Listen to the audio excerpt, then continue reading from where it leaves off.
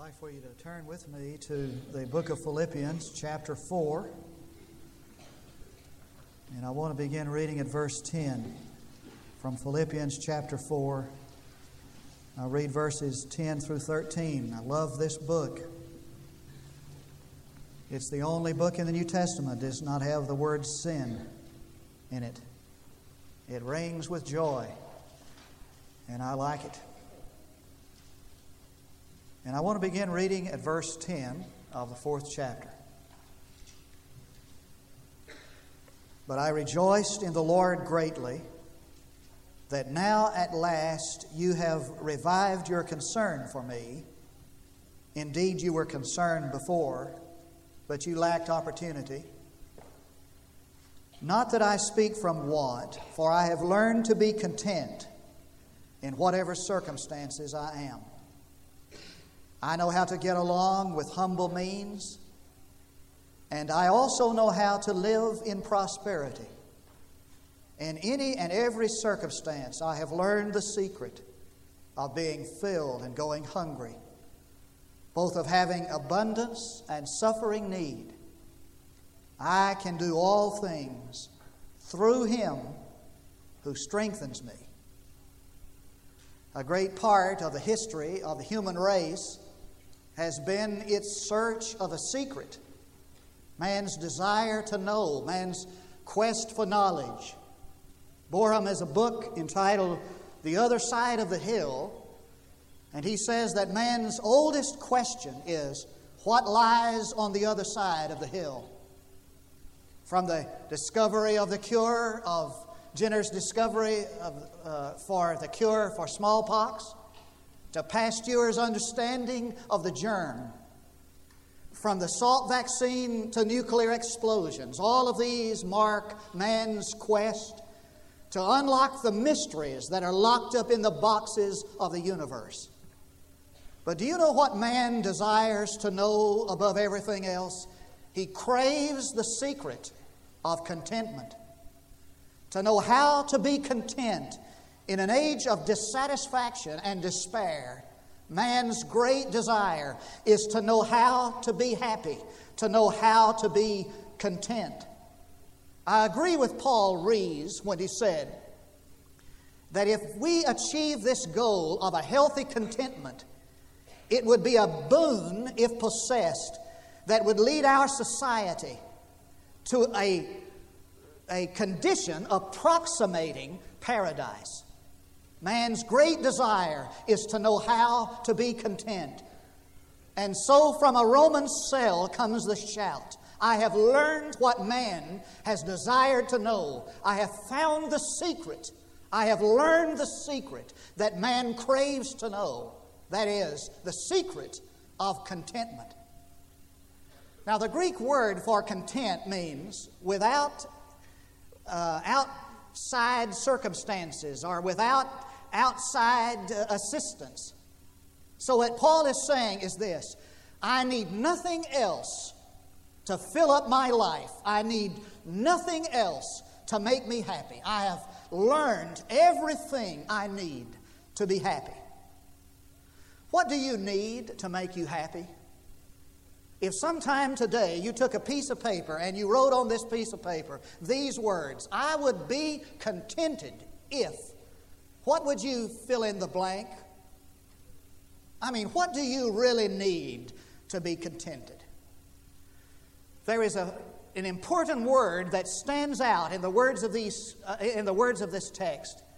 And I was reading this not long ago, and I was thinking, boy, to be content, man, wouldn't that be great? To just be contented for the rest of one's life. And then all of a sudden, that word just leaped out at me. It's one of those kinds of things that kind of makes you slap your head and say, oh, well, that's the catch, isn't it? It's the word learned. Well, you see, contentment is not something that comes automatically. It's not the result of some cataclysmic experience that you have at an altar where you come down to the altar and you pray and you get your heart right with God and He just zaps you with contentment and you get up and you leave that place and you're contented for the rest of your life. It just doesn't work that way. It's something that you learn. It's a process by which you learn, and it involves two things. It involves time, and it involves experience. So that what Paul is saying is that God has led me along in time through experiences that have taught me how to be content. The world tells us one way to be contented, and God tells us another way to be contented. The world says that the way you are contented is by increasing your possessions, and the way God says that you find contentment is by decreasing your desires. Now, I didn't say eliminating your desires, but decreasing them, so that God in time moves us through experiences that teach us a balance between an outer attachment to things and an inner detachment from them. I heard that Socrates would walk through the marketplace and the bazaars of Athens asking this question: can you tell me where I can buy those things that are really necessary for life?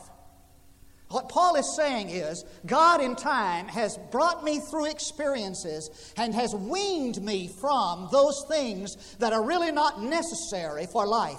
And He has taught me that the one great desire that man should have is his desire for Jesus, so that He weans me from everything else, so that my ultimate desire, my great desire, is just for Jesus. And what Paul is saying, really, it seems to me, is this: I have learned that Jesus is all I need to be happy. Did you know that He is the only thing that you can desire, that you can have everything you want? Now, you may desire more money and not have more money. You may desire more friends and not be more popular. In fact, popularity is a fleeting thing. You may not have more health. It may be diminishing rather than increasing. But Jesus is the one thing or person you can have all you want. You can have all of Jesus that you want. And so Paul is saying, I have learned through the process of time and experience to desire Jesus more than anything else. And that's the secret of contentment. Now, what you might be asking is this: what are these experiences through which God leads us to contentment so I can know when it's happening to me? Well, the text describes them. Paul says that God teaches us through unfair circumstances. Now, while he's writing this epistle, he is in prison. Now, why is he in prison? For preaching the gospel. That's why he's in prison. Now, I ask you, is that fair? Here is a man who preaches the gospel, and what it gets him is a prison cell. I mean, here is a man who is faithful to God, and what it gets him is an unfair circumstance. He's in prison. Is that fair? No, that's not fair. How do you react to unfair circumstances? I mean, are you one of those who says, now, I've been faithful to God, that ought to get me something? I mean, that ought to earn some. Doesn't that mean anything, that I've been faithful to God all these years? Doesn't that gain me some points with God? And some of us may look upon faithfulness to God as a kind of a vaccination against hardship. And so when unfair circumstances come, we wonder, what has happened? I mean, doesn't it earn us something to be faithful to God? That's what the psalmist struggled with. He said, people mock me and they mock God. He said, I looked around, I saw wicked people, and they were flaunting their wickedness. They were not just evil, they were arrogantly wicked and flaunting their wickedness, and they were prospering, growing fat in their prosperity, while I was just barely getting by. And then he made this statement. He said, in vain I have kept my heart pure and washed my hands in innocency. You know what he was saying? He said, I've been faithful to God all my life, and where has it gotten me? In vain I have kept my heart pure and washed my hands in innocency. How do you react to unfair circumstances? I mean, when your husband mistreats you and you lose your business and life deals you a bad hand, how did Jesus respond to unfair circumstances? Have you ever read the book 1 Peter? You need to get acquainted with this book, because I'm going to predict that the longer you live the Christian life, the more relevant this book is going to be to your life. And what it deals with in 1 Peter is, we could write it as a kind of a subtitle to the book. We could write, How to Suffer Correctly. I want to read you something. It says, "For what credit is there if when you sin and are harshly treated, if then you suffer patiently?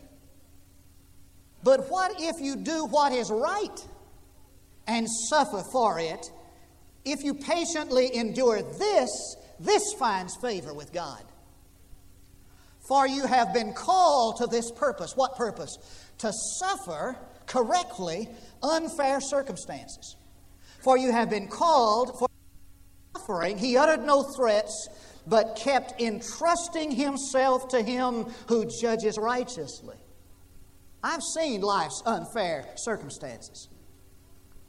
When you pastor for almost 30 years, you go where the hurt is. And I have stood beside hurt in hospital halls and in funeral homes. And I have watched homes burn and businesses fail and marriages dissolve.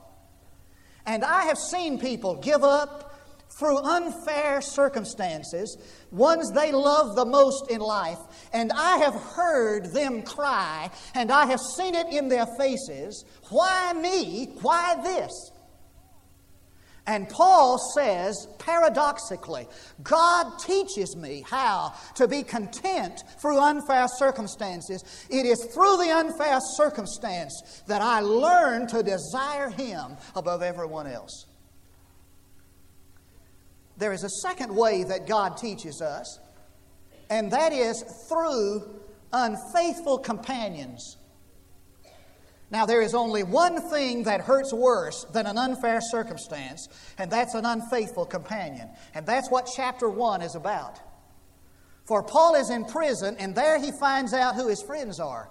He finds out that he has a lot of fair-weather friends.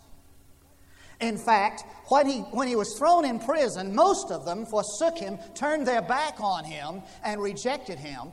And some were even using his imprisonment for their own selfish advancement. Unfaithful companions. Job lost his friends too. And so they all came, 4 of them, and they sat down in the front of Job and they stared at him. Now that must have been a real blessing to have his friends come and just spend days staring at him, never saying a word. And after a few days, they begin to accuse him and to judge him. And they said, "You're a terrible sinner and you need to repent. And if you repent, perhaps God won't cause you to suffer any longer." And Job said, "The suffering was so great, even my friends scourged me." Now what Paul is saying from a Roman prison is this: I have experienced the scourging of unfaithful friends. And I have found in that experience that there is a friend that sticketh closer than a brother. There is a third way that God teaches us, and that is through unexpected complications. I like verse 13. We've quoted that since our childhood. "I can do all things through Christ who strengthens me." I like the J.B. Phillips translation of that better. J.B. Phillips' translation is this: "I am ready for anything that comes in life. I'm ready for every surprise." Now, there's some folks who don't like surprises. I learned about the 3rd year of our marriage that if I put a package under the tree with Margaret's name on it, she's going to peek at that package. In fact, she's going to peek at everybody's package. At hers, included. And the reason why she said that she did that was, she said, "I don't like surprises." I've never been able to figure out that if it's a surprise when you open it up on December the 25th, why wouldn't it be a surprise when you peeked at it on December the 20th? I've never been able to figure that out. But there are some folks who just don't like surprises. And so for centuries, man has tried to protect himself against the unexpected. And every generation has had its prophet and its crystal gazers and its palm readers and its fortune tellers. All of these trying to be able to predict the future so we can get ready for it. And it doesn't matter how many times these predictors are wrong, they always have a clientele. You ever notice that? Have you read any of these predictions about 1987? I mean, I was reading some of them in the Dallas Morning News the other day, and I thought, is this for real? I mean, this has got to be a joke. It doesn't matter how many times these predictors are wrong. They always have a clientele. We always are wanting to be able to predict the unpredictable. So every morning, the first thing some of you do is grab your newspaper, turn to the astrology section so you can find out what your day is going to be like. And some folks use science as a way of predicting the future, and we can't stand surprises. And so we know whether it's going to be a boy or a girl before the baby's born. And we've developed a new science called, with the impossible name, futurology, adding to the hope that one day we'll put aside the unexpected and be able to predict everything. Even the Bible has been misused as a quarry for predicting the future. Let me say parenthetically that this Bible is not a code book to give some mysterious predictions about what's going to happen to this world. Do we really think that we're going to ever be able to put aside the unexpected? I mean, when you go to bed at night, assured by the weatherman with his charts and radar screens that the next day is going to be warm and sunny, do you really believe he knows what he's talking about? Do you really believe that? There are no ironclad rules that govern the future except the will of God. And the message of this book is that you cannot predict tomorrow. You cannot boast. We're not even to boast of tomorrow. You cannot understand what lies beyond this moment, really. The message of this Bible is that the primary character himself was the most unpredictable man who's ever lived. So when he arrived on the scene, he walked away from the so-called righteous and caroused with the so-called sinners. That was a surprise. And when the blind man called out to him, he asked, "What do you want?" And when the paralytic was let down into his presence, the first thing Jesus said was, "Thy sin be forgiven thee." When he was expected to preach sermons, he told funny stories. When he was expected to be a strong comforter at a friend's funeral, he wept. When he was expected to be fearful and trembling before Pilate, he stood with courage and stared into the eyes of Pilate until he turned away in embarrassment. And what could be a greater surprise than the Messiah's death unless it would be his resurrection? The message of this book is that you cannot predict the unpredictable. You don't have to know what lies beyond tomorrow. What you need to know is who controls it and who possesses it. That's the problem with so much of our faith. It's attached to all these presuppositions. We just know we've got God figured out. If I do this, God will do that. If I ask this, God will answer that. And our faith is tied to these presuppositions because we don't want the unexpected. And the message of this text is that you can trust in God for the future.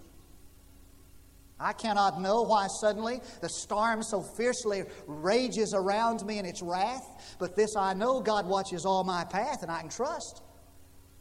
I may not draw aside the mystic veil that hides the unknown future from my eyes, nor know if for me waits the dark or the light, but I can trust. I have no power to look across the tide and see while here the city that lies beyond the river, but this I know: I am God's forever, so I can trust. And so what Paul is saying is this, that God doesn't eliminate the unexpected, but He gives me confidence in the one who controls the future. Now you say, okay, well, those are the steps through which God leads us. What is the secret that everyone wants to know? What is the secret of contentment? Well, I'm going to give you the answer. The secret of contentment in life is knowing that your sufficiency is of the Lord. The Apostle Paul said, "I can do all things through Christ who strengthens me." Now, I want you to underline the word "all" and know that it is an emphatic word in the emphatic position. As a matter of fact, in the Greek text, the word "all" comes at the first of the sentence. And the literal translation of "I can do all things through Christ who strengthens me," the literal translation is this: all things I have strength for. Because he wants us to put the all things in the emphatic position to know that the emphasis is on the all things. Now, that's not good English, but it's a tremendous translation from the Greek. And what it says is this: you name it, I'm ready for it. All things in life I am strong for. And it is the shout of a boundless confidence in the availability of the living Christ as an interior source of power. What the Apostle Paul is saying is this: because Jesus Christ lives in me, for everything I'm prepared. And there's a great contrast there in that shout of adequacy in our confessions of inadequacy. I can't control these lustful thoughts. I can't control my temper. I can't love my enemy. I can't forgive him. I can't live a holy life. I can't take a Sunday school class. I can't tithe. I can't visit. I can't witness. I can't pray in public. And the list goes on and on and on. And the answer to that inadequacy is not blowing on our hands and increasing our effort. It is attaching ourselves to the adequate one. I need to say that again. Adequacy for all things is attaching yourself to the adequate one. And it is a boundless confidence here. There is a boundless confidence here that what Jesus was when in his visible life on earth, he still is. What a discovery. What a discovery. That what Jesus was in his visible life, he still is. That this other Jesus who has come in the person of the Holy Spirit indwells you. So that everything Jesus was, he still is. And he's omnipresent, so that you have him living in you who was and who is to come. What a revelation. Well, you see, we all understand in the crisis that there is a difference between some little thought in the back of our head or some conviction we've always lived by and the presence of a friend we love and with whom we commune with a communion deeper than words. We all know the difference in that. In other words, Paul is saying now when the crisis comes in life, it's not a matter of calling to your memory some motto you learned. It's not a matter of relying on some conviction you've developed. It's drawing upon the presence of the adequate one. And that's intimate and personal and profoundly encouraging. So you say, I can't love him. That's okay, Jesus can. I can't forgive. That's all right, Jesus can. And I attach myself and I avail myself of the adequate one. And what Paul is saying is, here is the secret that everybody longs to know, how to be content in life. And I've learned it through experiences, that I have in Jesus Christ sufficiency for everything. Now that's something to get worked up about and excited. Dr. Edgar Dillard tells about meeting John Lowe in 1898. That name will not mean a thing to anybody, John Lowe, but he was one of the first mission appointees to China. And Edgar Dillard met him one night at an associational meeting, a Baptist meeting, just before he left to go to China. And he describes John Lowe like this. It's beautiful. He said, he was as straight as a shingle, as handsome as Apollos, and as happy as an angel. And Edgar Dillard asked John Lowe his question about asked him a question about his appointment to China. And he got so excited. He said he just was flashing with excitement. And this is what John Lowe said. He said, Dr. Dillard, I would rather be with God in China today than to be with God in heaven tomorrow. 7 years later, Edgar Dillard saw John Lowe again. He was home on furlough from China. And he asked this question. He said, "What did you see in China, the greatest thing you saw in China?" And he lit up like a light, like the sun. And he said, "Dr. Dillard, the day we docked in China, I saw as clearly as I see you, Jesus welcoming me to the Orient."